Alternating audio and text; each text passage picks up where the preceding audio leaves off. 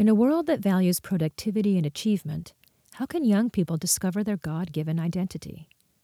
Nathan Stucky serves as director of the Farminary Project at Princeton Theological Seminary, where his work integrates theological education with small-scale sustainable agriculture at Princeton Seminary's 21-acre farm. An ordained Mennonite, Nate has a special interest in the role of community formation and Sabbath in the educational life of the church. In this interview, we talk about his research on Sabbath and young people, which was recently published in the book Wrestling with Rest, Inviting Youth to Discover the Gift of Sabbath.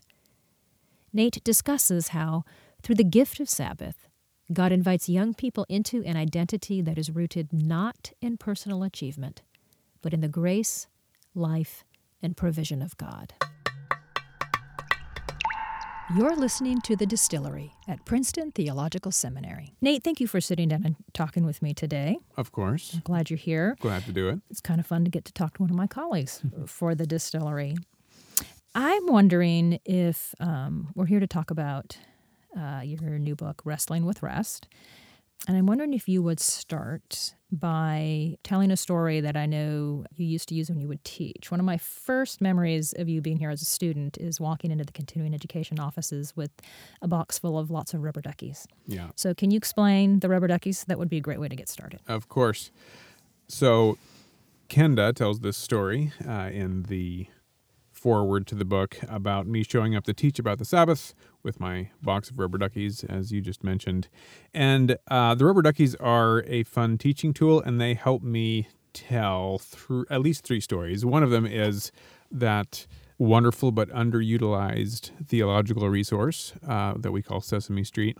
There's this skit that I love from Sesame Street where Ernie wants to learn how to play the saxophone, but he is having trouble. He goes to Hoots the Owl, the band leader, and says, hey, I want to learn how to play the saxophone. Hoots wants to teach him this, but the struggle is every time Ernie plays the saxophone, he gets this squeak, and it's because he won't put down the duck while he's trying to play the saxophone. And then the refrain from this song is, you got to put down the ducky if you want to play the saxophone. And at some level, there's this question if playing the saxophone is like receiving the Sabbath. There's this question of, is it a good thing in the first place? And if it is, we might have to put down other good things in order to receive it. Ernie loves his duck, but he needs to put it down if he's going to receive this other good thing. And there's this lovely part in the end of that skit, or in the midst of it, where Hoots the Owl tells Ernie, look, you put it down, and then when you're done, you can pick it back up. You just need to put it down now if you're going to play the saxophone. Mm-hmm. And I think there's analogs there for the Sabbath. If it is this good thing, if it is a gift, if it's something we actually want to receive, what are we willing to put down in order to receive it? Mm-hmm. And it also points to the fact that it's not always easy to put down the ducks. Yeah. And then 2 other stories that it helps tell, and we can get into this later, but there are connections with, I think, how the Sabbath unfolds in Scripture with the Pharisees and with the Israelites, and our temptation to either want to reduce the Sabbath to just keeping our ducks in a row for 24 hours, or we need to get our ducks in a row and then we can practice Sabbath. There's a whole question about how we conceive of Sabbath and keeping our ducks in a row or not. Because we have to make sure we do it right. That's right. Yeah. Do we have to do it right, or do we have to get enough work done and then we can receive the Sabbath? Yeah, it's the prize you get if you get your work done. Yeah, this is what we're up against. Yeah, it is. So talking about Sabbath, we automatically fall into also talking about work. And when a person meets you, Nate, it doesn't take long to discover in conversation your Mennonite roots, which you have great affection for. And so it's fitting that makes its way into your book and in your discussion of Sabbath and young people. Would you talk a little bit about that faith community and how it has shaped your understanding of work and rest? Yeah. So I can't get out of the introduction of the book without already mentioning these Mennonite roots. And I tell a story there about being a 16-year-old young person and taking a summer service trip to Appalachia and working on homes in disrepair there for a week, and learned a story after the fact that the directors of this ministry had this decision to make kind of midweek because our appetites were throwing off their food budget. We were eating more food than any other group they'd ever seen. But then we found out later that the director of the ministry told the people in the kitchen, look, just feed them as much as they want because they're getting more work done than any other group I've ever seen. And this was kind of this defining story and this kind of powerful affirmation of our identity as these hardworking farm kids from Kansas. And I have loved that story. I still love that story, but I also recognize that it points to a overlap in identity and work in a way that if all you're known for is your hard work, then there's not a lot of room for failure. And there's not a lot of room for grace, and there's not a lot of room for rest. So how do we tell stories that make room for rest? And how do I wrestle with my own identity as a Mennonite and kind of a celebration of the work ethic that does come with that, but not reducing that identity to merely work. There's got to be more than that. Yeah, and work isn't a bad thing, but this cycle of work, affirmation, repeat over and over and over again becomes problematic. When we hear the word Sabbath, it brings ideas. People have ideas about what that is, either things they've read about or conclusions they've drawn themselves. And you point to some typical words associated with Sabbath, which are things like rest, delight, pleasure, recreation, rejuvenation. But you suggest that Sabbath is more complicated and maybe less pleasant than those words make it sound. What's going on there with what you're trying to do there? Just to keep going in threes, Barbara Brown Taylor, my own experience, and paying attention to the experiences of young people. Barbara Brown Taylor has this great little video where she's talking about the Sabbath, and she talks about, people flock to the Sabbath because of the hammock part, the rejuvenation part, the rest part. But there's like a yin and a yang to Sabbath. There is that sort of rest and rejuvenation part, but there's also the way that Sabbath disorients. She goes as far as calling Sabbath a little death. On the Sabbath, productivity dies. And then who are we? So that's one piece that complicates a Sabbath story that gets reduced to a nice nap on Sunday afternoon. And then my own story is critical to this. I tell the story in the first chapter of the book about me being in the doctoral program, and I've already kind of identified Sabbath as a research interest, and I need to do finals that first semester and have the closest thing I've ever had to a mental breakdown, and literally I can't rest. One of the sort of symptoms of that was this form of insomnia that was terrifying. And so how do I make sense of like being the quote unquote burgeoning Sabbath expert and not being able to rest? There's something complicated and difficult about that. And then last but not least is the research that I did with young people for this project, listening to it ended up being 39 seniors in high school and paying attention to how they understand and experience rest and listening to them define rest overwhelmingly with reference to stress and anxiety and worry. So if something's going to qualify as rest, it has to reduce stress. It has to reduce anxiety. I think that makes sense. Not a big surprise there. The more disconcerting part of what they offered upon further reflection was they confessed that rest creates its own anxiety. So you can long for rest, you can sense that there's something there that you're missing, but then when you actually try to go to rest, you're kind of bombarded with the tasks that aren't getting done, the productivity that's not happening, the achievements that aren't going on your resume. And so what do you do when you long for rest, but then rest creates its own anxiety? So all of that, complicates this simple story of Sabbath that is like, a cool mountain breeze and a hammock between the trees and a cool drink in my hand. So the book itself is really focusing on an invitation to young people to discover Sabbath. But there's an assumption that the person reading the book is not necessarily the young person themselves. It's in some ways written for those of us who work with young people, whether we be parents or youth leaders or pastors or whatever. Although I may put the book in the hands of my own young people in my family anyways. But you begin by talking about our own Sabbath practices, the Right. practices of adults. Why do you start there? There's something going on here that for me echoes some of the work that Kenda Dean did with National Study of Youth and Religion.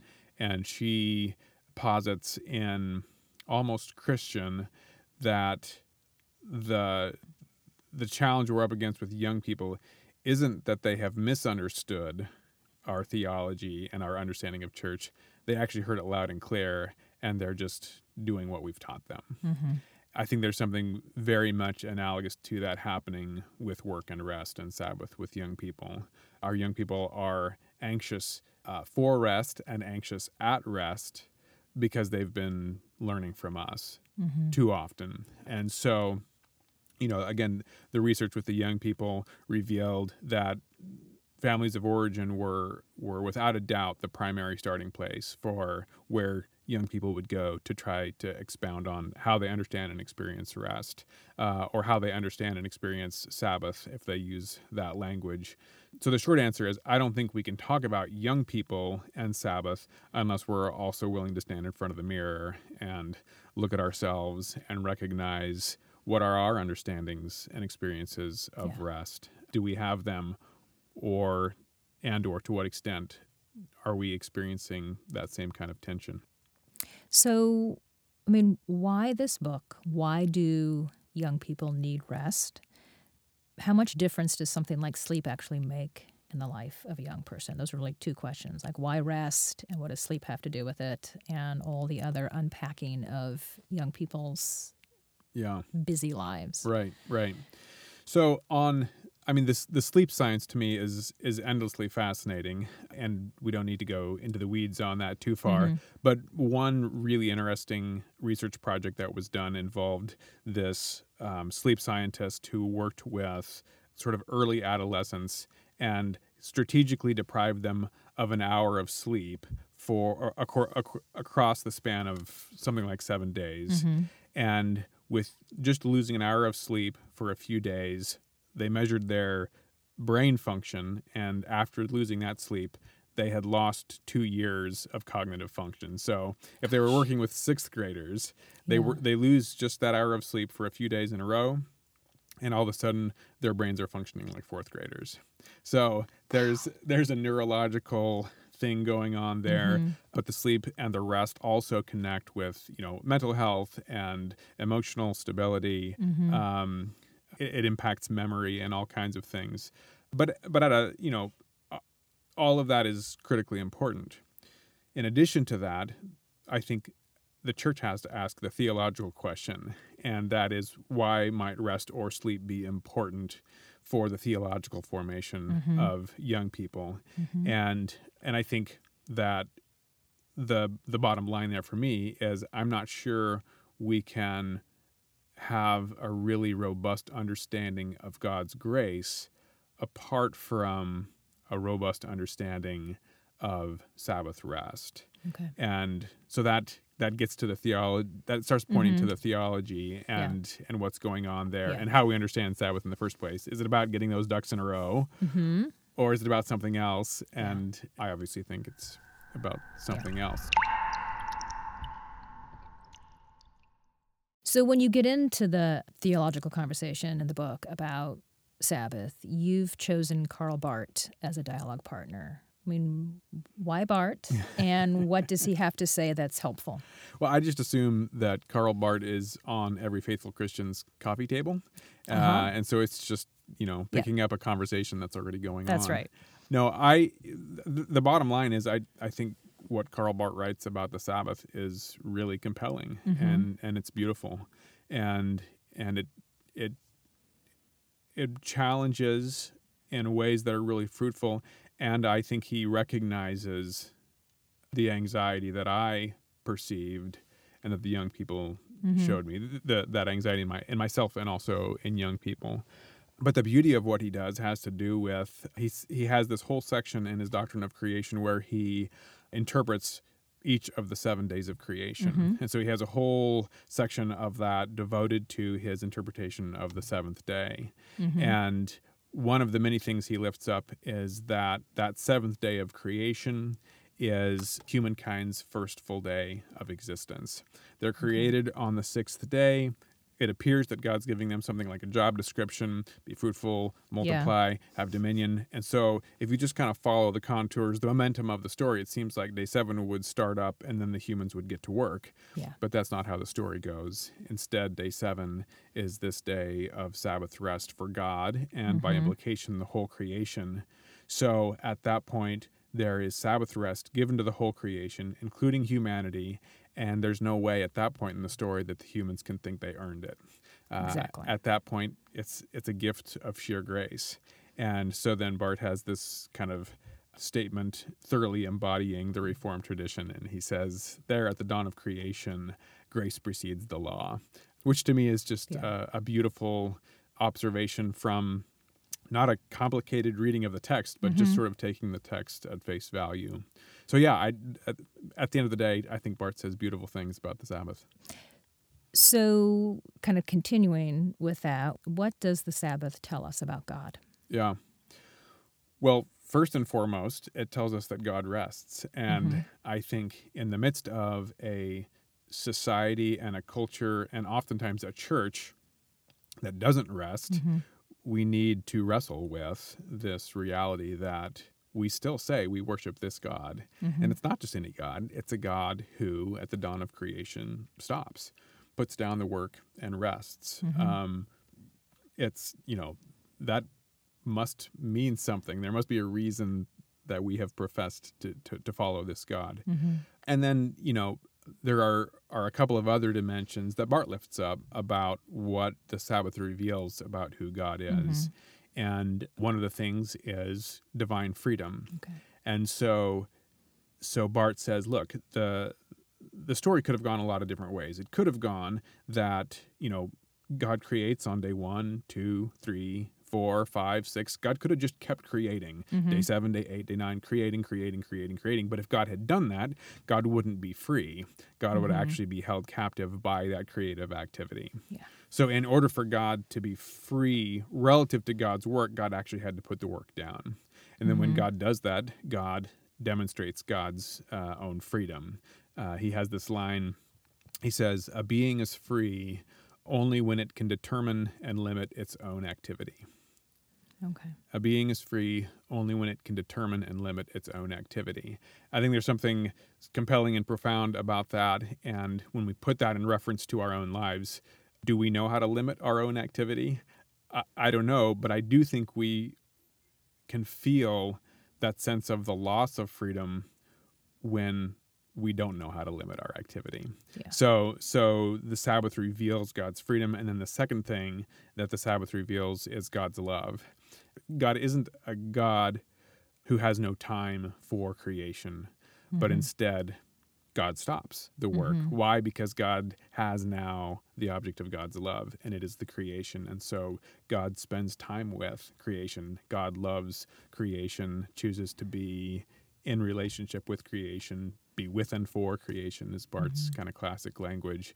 So to reveal God's freedom, to reveal God's love, to reveal grace that precedes the law, sounds like a God worth following. It does. So why should we observe the Sabbath? My first response, and my response with greatest conviction, is that I'm just not sure we can know who we are. I'm not sure we can know who God is. I'm not sure we can have a robust understanding of creation apart from the Sabbath. Okay. The risk is if we just define ourselves by our endless activity, then we never recognize that there's more to us and there's more to God. And we're just endless achievers or ceaseless consumers or those who just produce and produce and produce.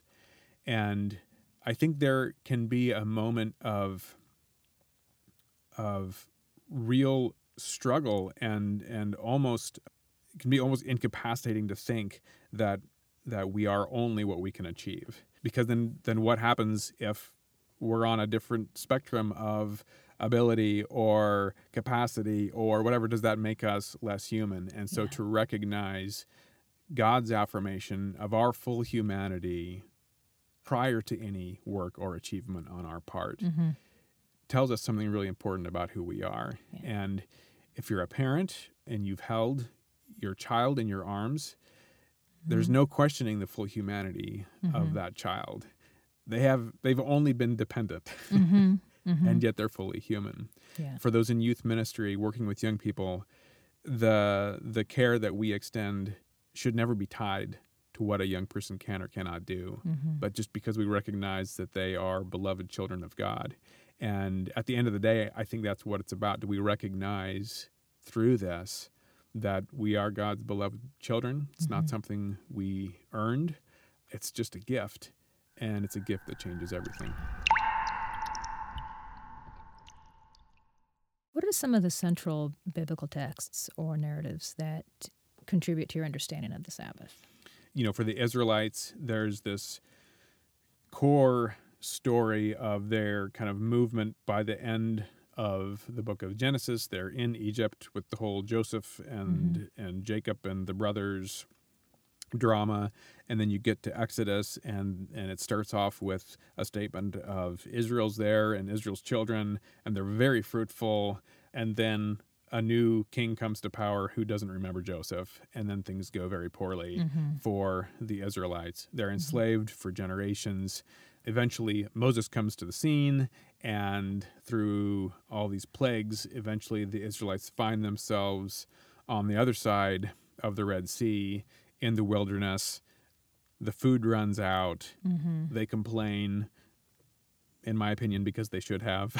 The food runs out. What are they going to do? And God responds by providing manna and Sabbath all in one. Yeah.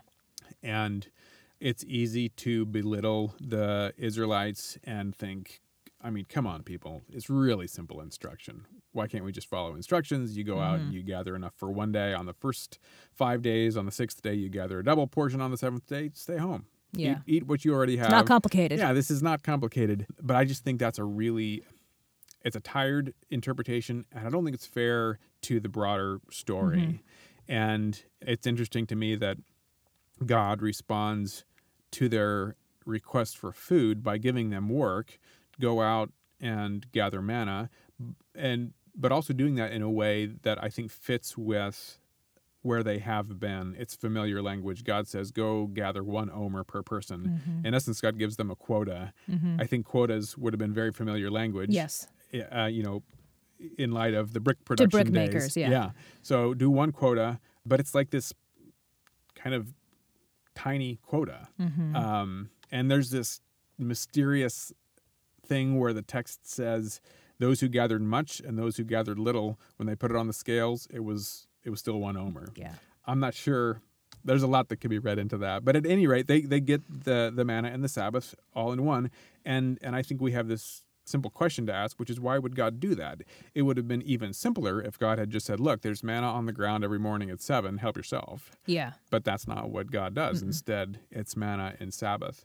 And I think we have to ask ourselves, what's required of an Israelite to go gather enough for one day and then eat it all when there's no more food around, and then start over the next day and to follow these instructions. And I think that one of the things that is required is this radical trust in God as the giver of daily bread. That it's going to be there the next day. That it's going to be there the next day. And that when you do that double portion on day 6, that half of it isn't going to go bad on day 7, and that you can start over on day 8. And so I think part of what's going on is a slow kind of generations-long reformation of the identity of the Israelite people. They show up in Egypt as welcome guests. They end up as people who are held captive. They're enslaved by the Egyptians. When they arrive in the wilderness, their inherited identity is still captive. They're producers. That's, the worth of an Israelite in Egypt is a very simple equation. You are worth as many bricks as you can produce. And I think part of what's going on with manna and Sabbath in the wilderness is God is saying, in essence, that'll never do for my people. You will be known by something else. You will be known by your trust in my provision and by your balance and your rhythm of work and rest. So that's one story. And then I mentioned earlier the Israelites and the Pharisees as being important characters in this whole broader Sabbath journey. I don't think their mistake is taking Sabbath too seriously. I think their mistake is missing the point and in basically reducing Sabbath to merely a matter of what humans can or can't do, and not recognizing Sabbath as a way of encountering the life of God and what God is doing and has done and will do. So we also have an inclination to want to look to Jesus to see how he understood the Sabbath, but it's not exactly an easy question to answer, is it? Right. So what do you have to say about that? Yeah. So this was important to me for my Mennonite Anabaptist identity, also with a nod to Karl Barth, who was so persistently Christocentric, as they say. And so, I take a chapter of the book to basically ask this question: what about Jesus and Sabbath? And there has been a strain of interpretation that has basically said, when Jesus showed up, we entered this new era, and after Jesus, Sabbath is kind of this optional thing. It's an old commandment we don't have to follow anymore, or something. Yeah. Although, we don't say that about murder and adultery, but exactly. Whatever. I know, exactly. So I spend a chapter looking specifically at the four Gospels and looking at all the texts where we find Jesus and Sabbath and trying to hold that up next to what we see in the Old Testament through Genesis, through the Exodus story, through the Sabbath commandments. And I think some remarkable themes show up when you look at Jesus and Sabbath. And one among many is that over and over and over again, we find Jesus healing on the Sabbath. And I think that matters. I think it's this notion of Sabbath connecting with healing, to me, echoes that Israelite story. I think the Israelites show up in the wilderness, and there is a brokenness there. There's a displacement, a dis-ease, and the Sabbath is brought there to help put them back together, to help make them whole again. And Jesus is about that kind of work on the Sabbath, about recognizing people in their brokenness, in their infirmity, and initiating healing. There's what's one of the stunning parts about the Sabbath stories in the Gospels is that when Jesus heals, Jesus is almost always the one who initiates the healing. It's never the one who is infirm or sick that asks to be healed. Jesus perceives these people, sees them, reaches out, and heals. So among many other themes I see throughout the Gospels and these stories of Jesus and Sabbath, that maybe Sabbath is about healing also.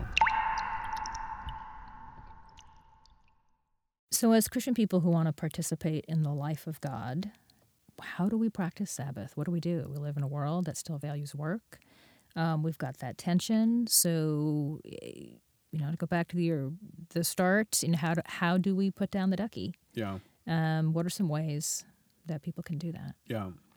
I do think the Israelites and the Pharisees can offer some guidance. When I look at the Israelites, the thing that they are commanded to not do on the Sabbath is to go out and gather manna. I think they could have made a pretty strong argument for manna gathering being absolutely critical to their livelihood. Their lives depend on that manna gathering, and God asks them to not do the thing that it appears their lives depend on. Yeah. With the Pharisees, there is, for them, this sense that their lives absolutely depend on their willingness and their ability to keep the law. And I think looking at the interaction between Jesus and the Pharisees on the Sabbath, I think Jesus is pushing back on them, saying, hey, put down the legalism, put down that thing that you think your life depends on, so that you can receive true Sabbath rest and grace. So for me, that's always a starting point with the what do we do question. And it's simply, what are the things in our lives, oftentimes what are the good things in our lives that tempt us to believe that our lives depend on them, but that God is asking us to put down for a moment, for an hour, for a day, so that we can receive the good thing that is Sabbath rest. It is the ducky and the saxophone. It's put down the beloved ducky, not because you don't love it. In some sense, like, that's the ultimate act of love, is being willing to let it go for a moment, receive this other good thing, and then you can pick that other thing up, but actually have, in some sense, a renewed relationship with the duck, because there's some differentiation there. Yeah. So yeah, I think it's about putting down the stuff that tempts us to believe that our lives depend on it, putting down the stuff that tempts us to trust it more than we should. Thanks, Nate. My privilege. You've been listening to The Distillery at Princeton Theological Seminary. Interviews are conducted by me, Dale Rounds. Our producer is Nee Otto Abrams, and our assistant producer is Amar Peterman. The Distillery is part of The Thread, an online platform with resources on culture, spiritual formation, and leadership.